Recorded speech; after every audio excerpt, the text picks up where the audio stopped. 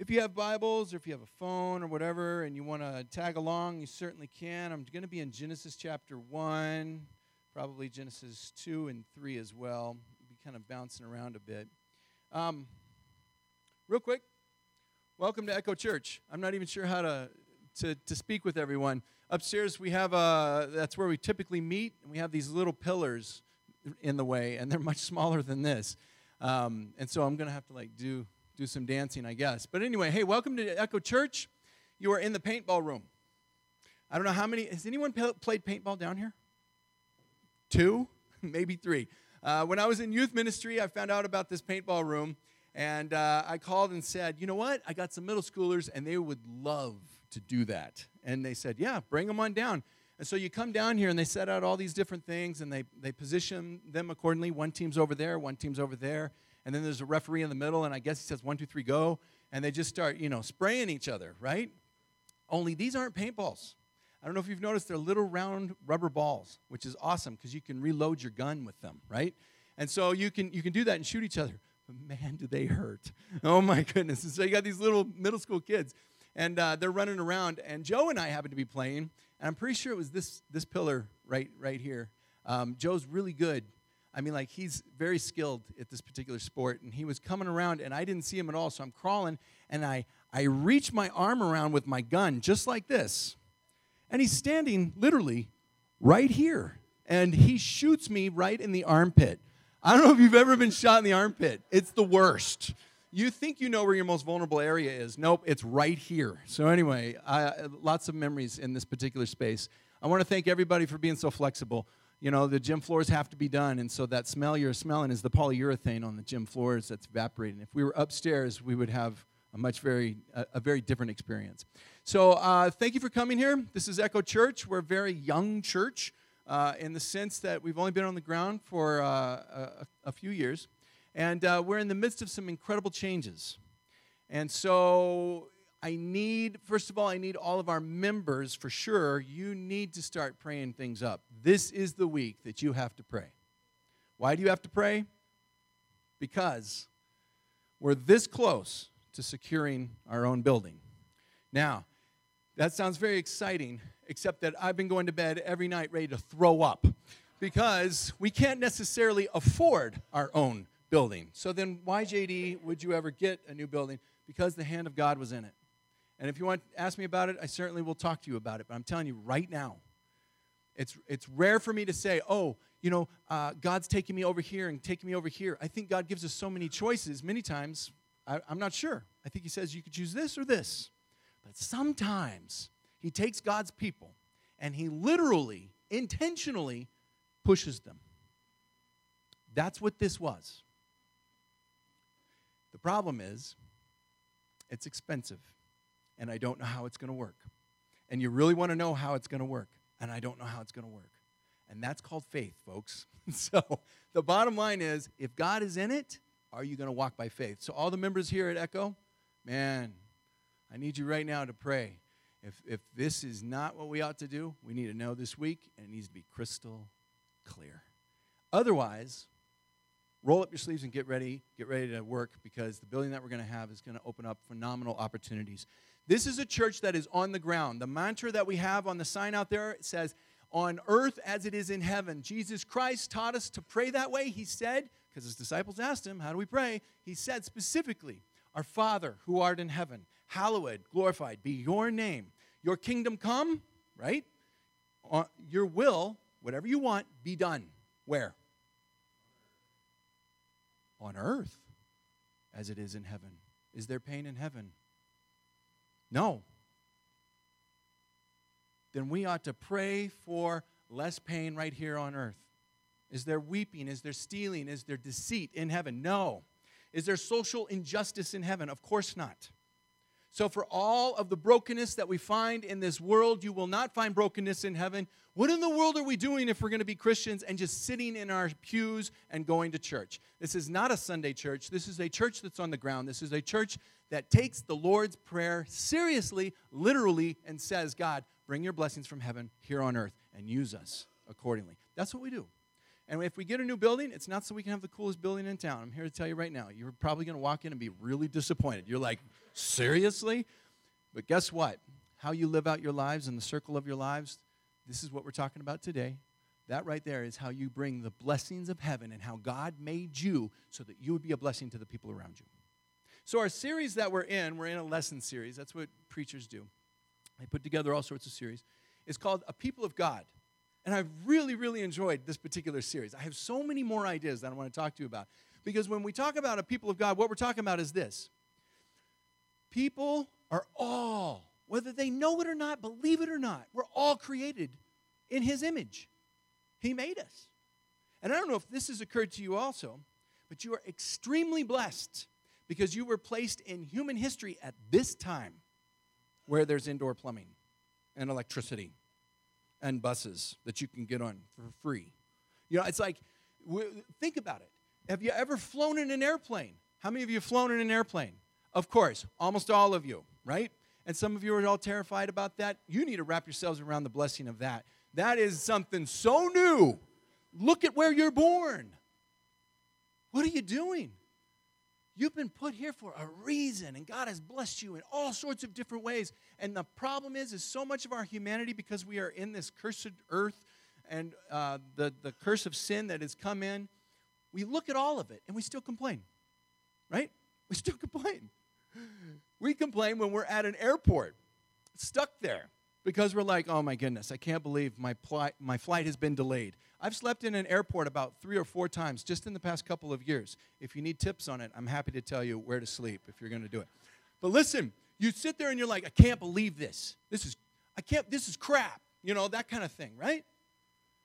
It used to take people their entire life to get across the United States. We do it in hours. What will you do with this? What will you do with the time that you've been given right here in human history at this place? I know we're all upset with President Trump, right? And we're all moaning and all the rest of it. You are free people.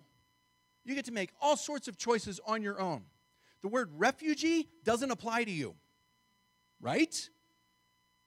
I don't care how corrupt our president is, we still belong inside of a system of government that even though that happens to be our leader, which we're still going to respect, even though he happens to be our leader, we're inside of a governmental system that does not collapse because of him.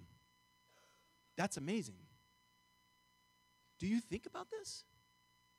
And today we're talking about work. Today we're talking about work.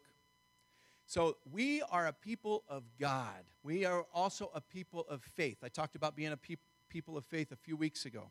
We are also a people of work. Of work. I think so often what happens, especially in this generation with so many blessings, we take work and we treat it as if it's something evil. And last week, and you know, if you weren't here, you can certainly look up the podcast if you want. We do have those podcasts, and it is on our website, echomissoula.org or .com. Anyway, last week we talked about whether or not work was something that came out of the fall. Now, when I've said the fall several times, and let me just clarify that real quick. God created us in His image, and we were pure, and everything was good and holy in this thing called the Garden of Eden. I'm sure all of you have heard this, right? There was Adam and Eve. I remember as kids, you know, I hated talking about Adam and Eve because they were naked. You know. But that's embarrassing to a little kid. Why? Because I live post-sin. You see, it didn't bother them. Everything was pure. But then eventually, one of them decided to disobey God. And in disobeying God and picking this piece of fruit, and the two of them both ate of it, sin enters into the world. Sin is something that separates you from God. You see, God is so pure and holy, He literally cannot be in the vicinity of sin. You're cut off. And that's what we call the fall. In other words, sin came into the world, and because of that, the world changed. And the Bible's very clear. There was a curse that God put upon the world. He cursed some of the attributes of women and some of the attributes of men, and definitely the attributes of this planet. And that's what I'm talking about. And I think we put work, and we take work, and we put it in that place. And we say work is a result of the fall. Work is the result of sin. In heaven, we're not going to work. We're going to sleep on fluffy clouds. We're going to polish our halo. You know, as if that doesn't exist. Guess what? Revelation alludes to it existing. Yeah, Revelation's the very last book of the Bible. talking about what our existence will look like right before the throne of God. And guess what else? We found last week that in the garden, Adam was working long before sin came into the picture. That God put him in the garden and he said, you're going to cultivate it and you're going to keep it and you're going to make sure that it's producing fruit. He was already working. Believe it or not, he was already getting his hands dirty. He was taking care of animals, all of this kind of stuff. That's work. And so work is a result of the creation. It is not a result of the curse. As a result of the curse, there would be some attributes of work that would become very difficult. The curse and the curse that God puts on work, I'll read it, I'll give it straight to you right now. Coming out of Genesis chapter 3, it says this, cursed is the ground because of you. He's talking about both of them. In toil you shall eat of it. All the days of your life, thorns and thistles, it will grow for you. And you shall eat the plants of the field, and by the sweat of your face you shall eat bread till you return to the ground. Because from it you were taken, for you are dust, and to dust you shall return. Death comes into the picture, and all sorts of other aspects of that curse affect almost everything that we have, all attributes of our life. That's usually what you're complaining about when you wake up on Monday and go, oh, I don't want to go to work. All right? Do you understand? It's not how it was intentionally created in the first place. There is a pure form of it that we find joy inside of. And so today what I want to do is I want to talk a little bit further about this attribute of what it means to have the idea of work. And I'm not just speaking about just your jobs. I'm not just talking about weeding the garden and mowing the grass. I'm also talking about commerce. I'm talking about business, economics. I feel too often what happens with Christianity is we put this wall between religion and economics, right? We certainly don't talk about religious things in our workplace. And if we're going to have a business, we want to make sure that that business does some sense of good and we don't become so ambitious that, we live the life of the rich and famous. And we're very, very quick to say that, you know what? Wealth is a bad thing, right? And we're going to put that over here. And my question is this, is that accurate? Is religion supposed to be outside of commerce and business and ambition? For a long time, that's how I've felt. My wife would get on my case. I always like bringing up stories of my wife because she's not in the room. She's teaching. She would say things to me like this. She would say, we would get into an argument, and she would say something along the lines of, well, you and your spirit of poverty. And what she's talking about is there are many times where I would be like, you know what? We're not going to spend any money on this or this or this. We're just going to be miserable. And I would feel like that's a holy thing. And my question is it? Is that accurate? Well, the Bible says quite a bit about money, specifically about the pursuit of money, specifically about the pursuit and the ambitious spirit of humanity to provide for themselves. Listen to some of the words of Jesus in Matthew chapter 6. Jesus taught, no one can serve two masters. Either he will hate the one and love the other, or he will be devoted to one and despise the other. You cannot serve both God and money. Well, that sounds like there's definitely a wall right there. Also think about this, the things in which Jesus, I brought this up last week, the things about which Jesus gets angry. What does he get angry about? Think of the things that he could have been angry about. Think about the facts that he said, blessed are the peacemakers, right? For they will be children of God. There was a time when he had people who were sinners brought right before him, and if he truly is God in the flesh, then the sin that they have is really a sin against himself. And he didn't show strong signs of anger, and he certainly didn't get violent. What about when he was in the garden? When he was in the garden, he was praying, he's about to be arrested, and he's about to be murdered on a cross. That's what's literally about to happen to him. And this mob comes, they're going to arrest him, and his disciple Peter springs into action, takes the sword out and slices off the ear of a slave called Malchus. And Jesus says, yeah, get him. No, he doesn't. He says, put your sword away. And he heals the ear of this guy. So that doesn't tick him off. Where do we see Jesus get really ticked off? In the temple.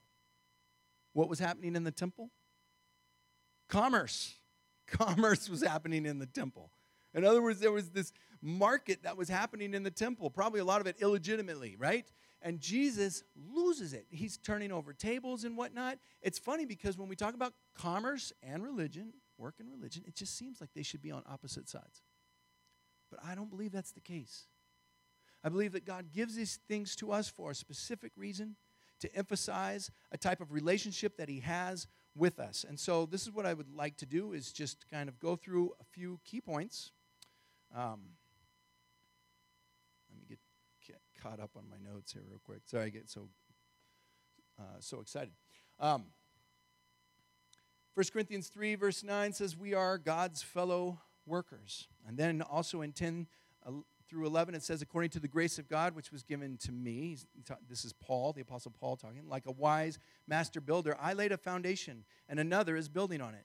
But each man must be careful how he builds on it. For no man can lay a foundation other than that which was laid by Jesus Christ. And Paul here is giving this illustration of what it means to work and to be a part of that particular thing. And there's this interesting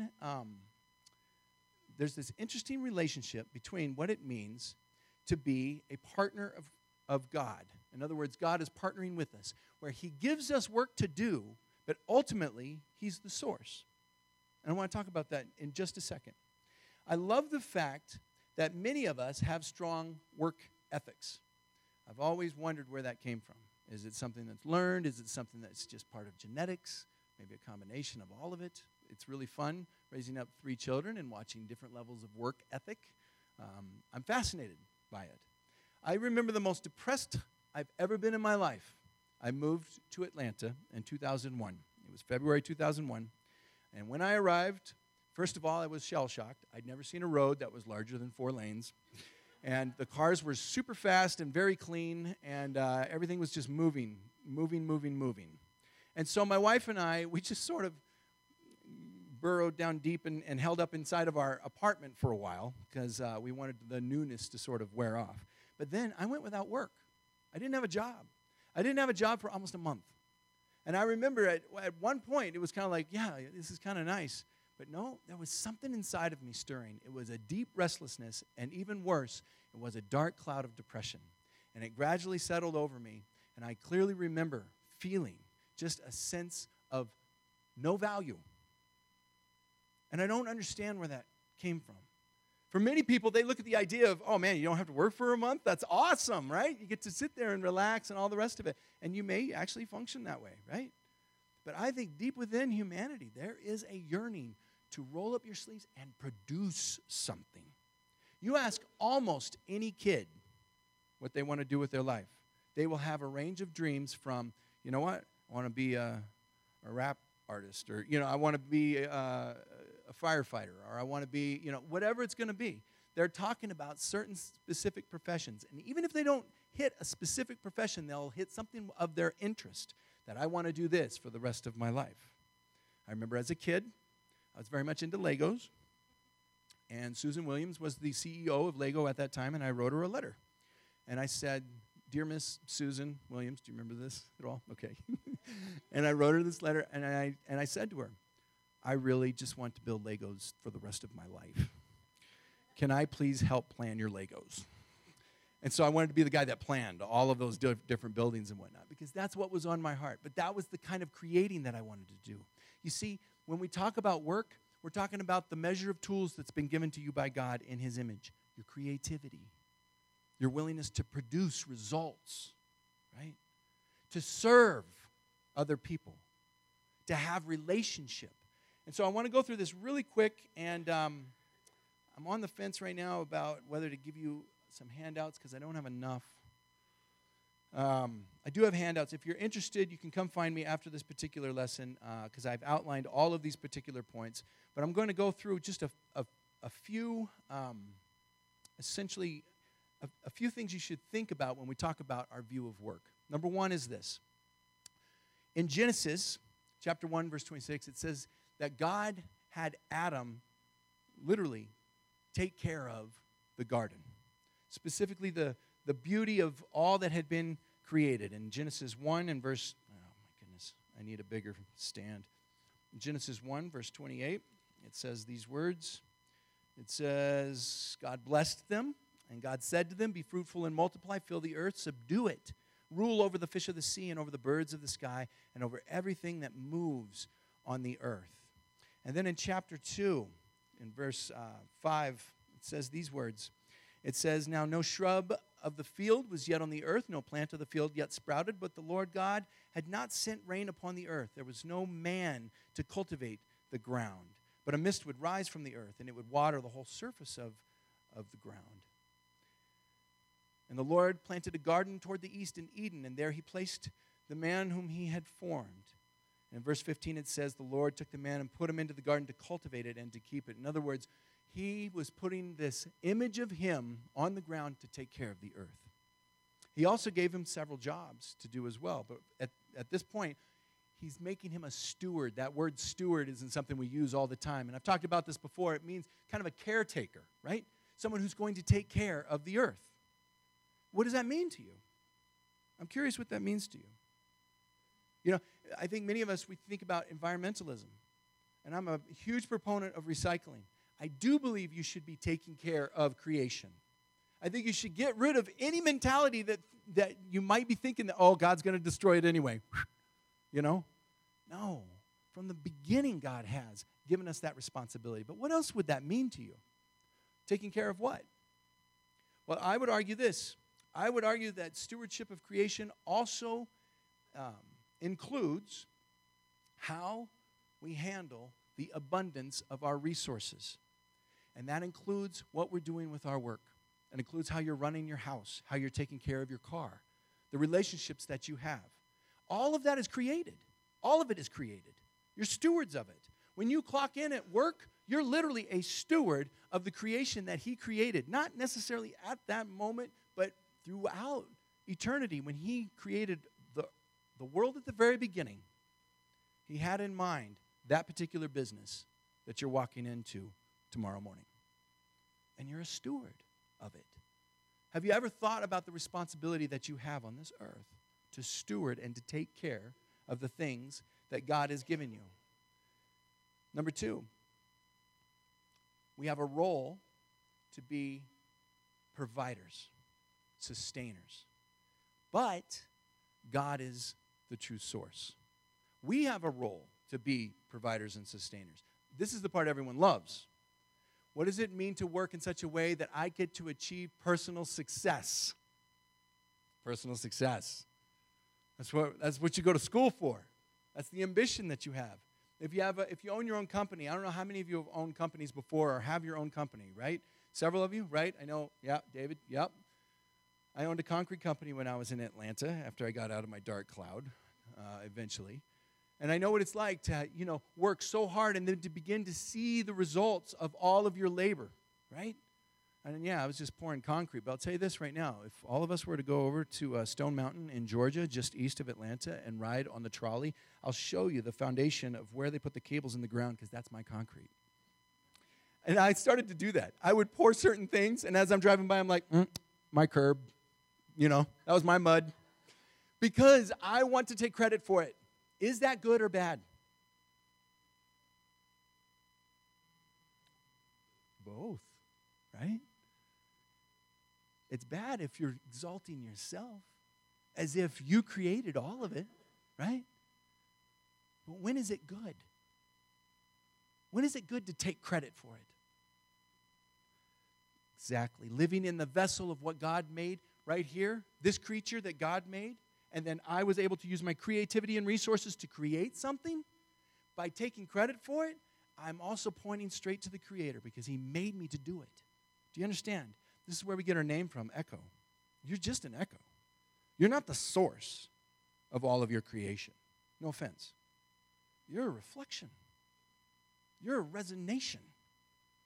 God created it, and He used you as a vessel, as a conduit to deliver it.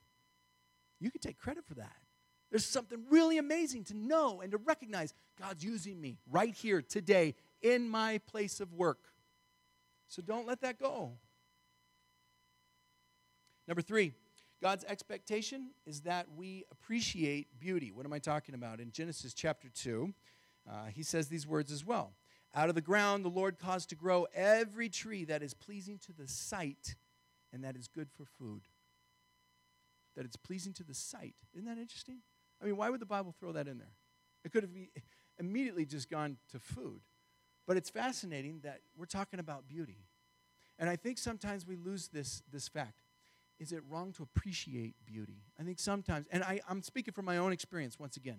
I think I grew up in a culture and in a world, and a lot of it was just my own doing, where I thought, you know what?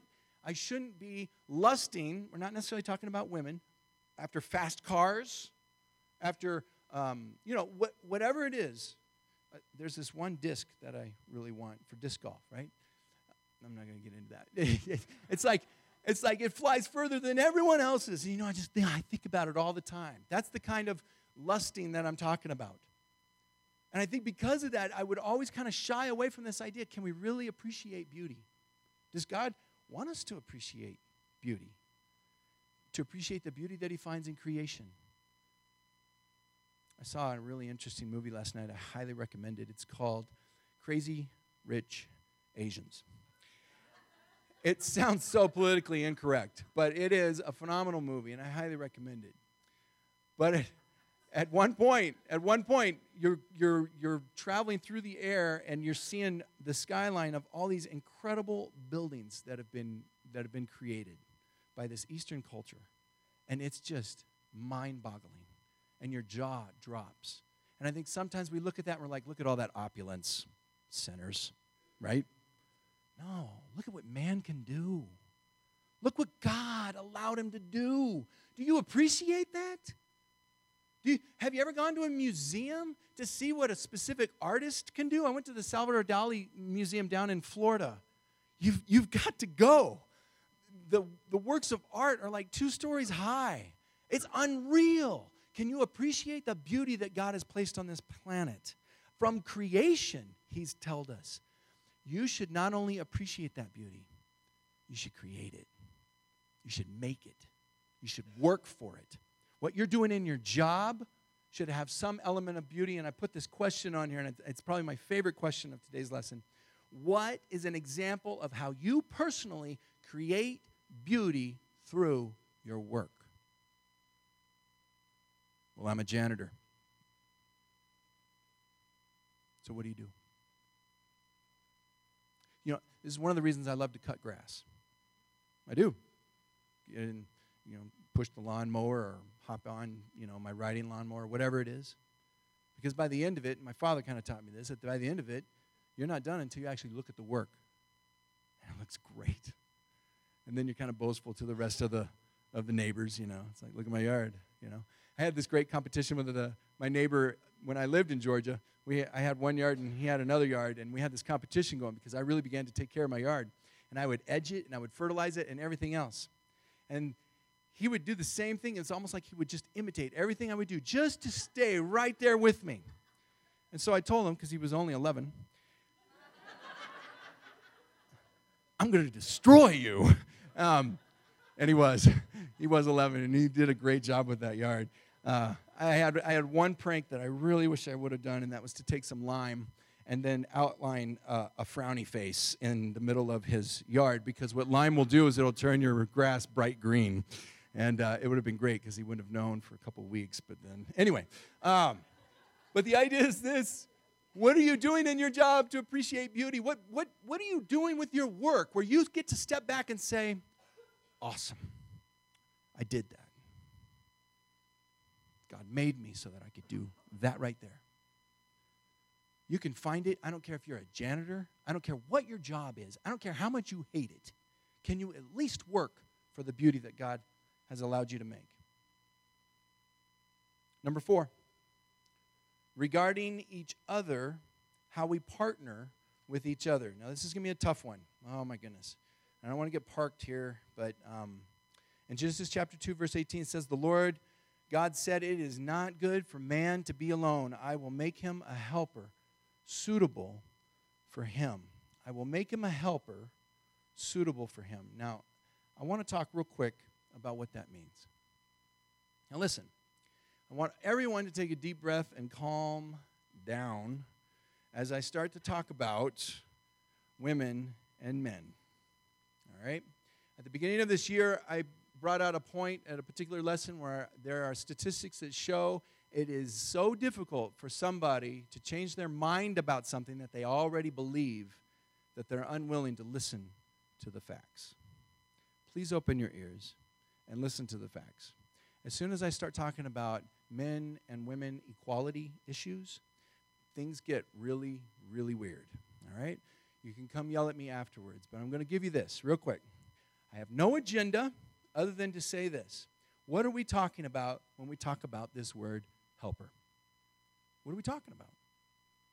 I think for a long time, the way that we have interpreted this particular aspect right here in the creation, the garden that is pure, right, is that Adam had somebody subservient, someone below him created for him. I'll be honest with you. I had that view. I had it for a while. But is that what is being referred to? According to the Cambridge Bible, this is a commentary. The word help in the Hebrew is ezer, or ezer, E-Z-E-R.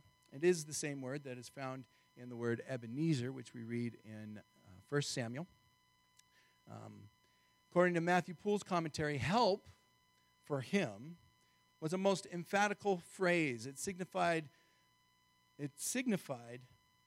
that here was one correspondent to him. Some of your Bibles would have that, or corresponding to him, suitable both to his nature and to his necessity. What does that mean? It means this. Adam was insufficient. Adam was insufficient. He couldn't do it alone. He couldn't take care of it by himself. Whatever the work was that God had given him at that spot, and not just the work itself, the very essence of who he was incomplete. The Bible says, literally, it was not good for him to be alone. So when we talk about helper, are we talking about something or someone that now falls in a place of lesser value or of lesser importance? Is this where we land when we have a biblical view of men and women based on the creation? Based on the creation. Well, it's interesting to me because the word helper, ezer, is used quite a few times in Scripture. But who is it referring to? Eve? God. 1 Samuel 7:12, then Samuel took a stone and he set it between Mizpah and Shin, and he named it Ebenezer, the stone of help. That's what that means. Saying, thus far the Lord has helped us. Psalm 70, verse 5, but I am afflicted and needy. So hasten to me, O God, you are my ezer, my help, my deliverer. O Lord, do not delay. How blessed is he whose help, ezer, is the God of Jacob, whose help is in the Lord his God. That's Psalm 146. And there are all sorts of other verses. You can look for this yourself. We're using that same... I love where you cut that off. I'm having trouble. Stay with it. We'll get there. I think that was a God moment, by the way. I was feeling the tension in the room. I think if you look throughout Scripture, you're going to find that's what is being referred to for the Lord. Are we going to be consistent with what we're talking about? Which is why I think this idea of corresponding or correspondence to is more accurate. This is not an issue of who's more valuable. It's not. In fact, let me show you where this comes from. Let's talk about the fall. In Genesis chapter 3, verse 16, what do we read? We read that after the sin, God was speaking to, well, first the snake, but then also to a man and a woman. In Genesis chapter 3, verse 16, it says these words. To the woman, God said, I will greatly multiply your pain in childbirth. In pain you shall bring forth children. All of you men who have stood beside your wife when she gave birth, you know this is true. God bless you. And yet, your desire shall be for your husband, but he shall rule over you. This is the curse. Do you understand? There is a relationship that exists, but then the relationship is twisted. And unfortunately, I feel many times we're living out of the curse instead of out of the garden. And when it comes to the workforce, I think it's taken unbelievably way too long for women to have the same type of respect and equality in the view of their value as men. Now, you can disagree with me and you can yell at me, and some other people have, and that's okay, because I'm open. I'm willing to listen. I'm willing to look, okay? Because I know this stirs a lot of emotion inside of you. But if we're talking about the kind of work where we need a partnership, there are things that women bring to the table that, guys, I'm sorry, you suck at. You're terrible. And we need them. On the other side, this is why we call it harmony. There are things that men do that, ladies, we do well. Believe it or not. Believe it or not. I'm having trouble. No. I'm kidding. But the idea of harmony, that type of a relationship that comes with harmony, that's what we're after. That is the garden perspective, the creation perspective. Now, I'm just going to leave it there, and I'm not going to go on any type of a women's lib thing or anything like that, which, by the way, I disagree with. So you can talk to me about that, too. All right? I'm talking about value. I'm talking about where we are in terms of our partnership. Do you understand what I'm saying? Okay. I just stirred the pot so much. I can't wait till after services. However, that's not the only partnership that we're describing. And I'm going to close out with this, but the other partnership that you need to realize is this. You are partners with all of humanity. What happens in chapter 4? Chapter 3 is the fall. That's the sin. And then we fall. Okay, you understand that? I've tried to explain that. What happens in chapter 4? Chapter 4 is kind of the first few years after the fall. And what happens? I mean, within 6 verses, what happens? Murder. We had this beautiful partnership, this connectivity with each other. God made us so that we would work side by side, and all of a sudden, because of the fall, that also became twisted. Because of the fall, death was brought into the equation. Because of the fall, we now have this sort of animosity towards each other. Not only that, but we justify it. You're going to hit me in the face, I'm going to punch you back. You know, and that's the kind of mentality that we have. You do something I don't like, I'm going to kill you. That's exactly what happened in chapter 4. How do we look past that? How do we get past that? I'm going to explain that to you in just one second, but first I want to give you an exercise. And I made copies of this, but I'm just going to have you do it in your mind for now. If you would like a copy of this after the lesson, and I have a lot of these notes, and you can take a look at them, please see me afterwards, and I'd be happy to give it to you. Here's the exercise. I want you to think about the people in your workplace. Now, what I listed on here, and we could talk about it, the relationships you have, most likely you have coworkers or employees. You may have customers. You may have vendors, competitors. You might have mentors or coaches, and you might also have interns. And then you have everyone in between, including the CEO, perhaps the bosses that you can't really touch, right? You have all these relationships around you. It's what I call the circles of influence, all around you. And for some reason, you check your religion at the door, and you don't think that you're used as a conduit in your work to those relationships, to those partnerships that come out of the garden. Male or female, doesn't matter. You do. You have a responsibility. What are we doing? What are you going to do with those relationships? So the exercise was this. I want you to think of, I have you brainstorm all the names that you could think of in your workplace, perhaps in those categories. And then in this exercise, I have you circle 3 names that you do not like.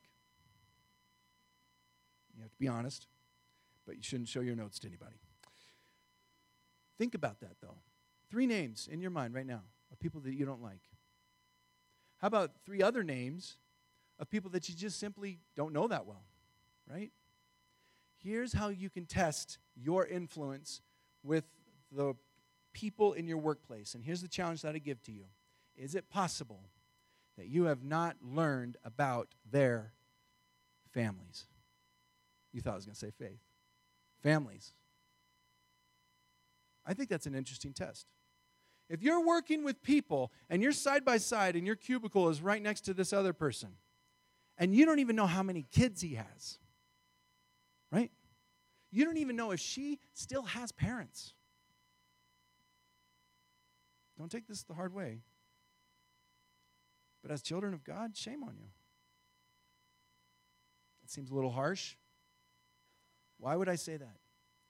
Because you've got to look past the regular American way of staying in your silo, concerned only about yourself, and start realizing that God, our God, is a God of relationship. Michael Bayer says these words. He says, as we read through Scripture, two things become patently clear. God is a God of relationship, and He has ordered His creation in such a way that above all things, relationships are of primary value and concern. Your relationships around you are of value and concern. So test it. I encourage you. Here's a great challenge. Go to those 3 people or those 6 people or whoever and find out about their family. Here's what will happen in that process. Number 1, you're going to actually be treading into deeper waters than they might be used to, possibly. It could take your relationship down a road that, quite honestly, I don't think is intrusive, at least not yet.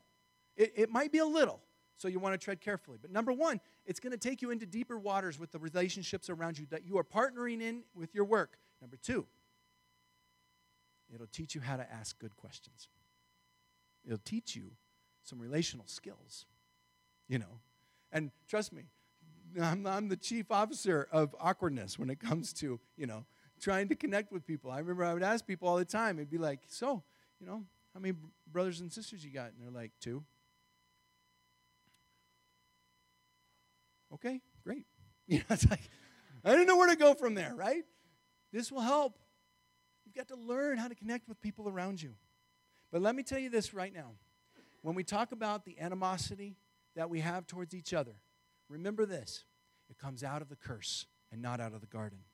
But we are on a trajectory back to what it means to be made whole with God. And there's only one way that can happen. You see, it didn't end with a cursed earth. We had no hope. And we had no relationship with God. But God loved us so much that He was willing to send somebody that would bridge that gap. If we can't be in the presence of God because we have all this sin inside of our lives, then how in the world are we going to be together with Him again? We always talk about heaven, right? I'm going to go to heaven. Yeah, you don't belong there. You're covered with sin. But actually, you can go to heaven.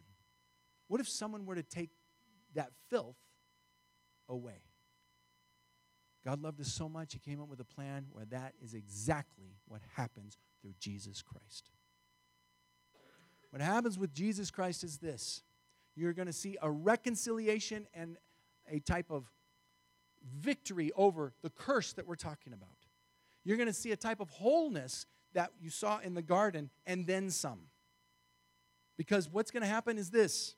When you realize what Jesus Christ has done for you, He lived a pure life so that all of your sin, doesn't matter what you've done, can be poured out on Him. He then was offered up, murdered on a cross as an innocent man so that all of that sin would be taken care of and you would be made pure. And now you're back together with God. Hey, listen, that's good news. That's a news the world still hasn't understood. So live out a life in your workplace where you are connecting with people and you've got that good news that's resonating inside of you, knowing that the relationships that you're forming isn't just so you can have a bigger social circle, so that you can add them on Facebook, so that you can feel good about things at work. That's not the purpose. That's a very limited purpose. That's an insufficient purpose. But if your purpose is to draw close to God, I beg of you, look at Jesus and what He has done for you. Draw close to people so that that message can eventually come through. I guarantee you this. I told you at the beginning of this particular lesson last week, I'm not talking about evangelism. I am talking about the connectivity that you make through your workplace that is so powerful and so evident. The questions come so naturally from the people around you. I don't understand why you would forgive him for that. Well, let me tell you about it. I promise you, that's what happens. You were created for much greater things than your own glory. Please pray with me, and then I have a few announcements to make. Gracious God, I thank you so much for this church. Lord, I thank you for being in the basement. It's such a strange, weird, black place to be, and yet, Lord, your blessings just flow. Great God, you created us in tremendous ways. You gave us capabilities that even today, I'm just in awe at the beauty that you have allowed us to create. May it be a reflection of who you are. Lord, thank you for this world that you have given us. Thank you for the fact that you've given so many relationships all around us. May we roll up our sleeves and work in such a way that you smile not only upon us, but upon the people that we affect. Lord, I thank you so much for my wife, my own helper, the one who completely completes me, and the harmony that we have with each other. She's so much better at so many things than I am. And yet at the same time, she reflects upon my strengths and we become this team. Yet how often have we looked at each other and said, how in the world did we come together? Great God, I thank you for men and for women. I thank you for the equality that existed from the beginning, the value that was placed upon both. May we continue in this trajectory forward where we can see that and capitalize on that, and may it bring you glory. Lord, may we also just reach out to the people that we just don't like, the ones in our workplace that just make our lives so miserable. Is it possible to give just a small sense of grace that you have given us? You forgave us of all things, so may we still have enough love within us that we may reflect that grace to the people we just don't like. And Lord, I thank you so much for Jesus Christ, our ultimate blessing. Thank you for what he did for us. Thank you for the new life that we have through him. And thank you, Lord, so much that it is so powerful. It creates in us a new sense, a new identity of who we are. We are a people of God, and I thank you for that. May we live that out. Lord, be with each of us as we leave this building. May we go back to our workplaces or wherever we're from. And if we don't have jobs, please bless us accordingly. Give us something that we can do, that we can glorify you with.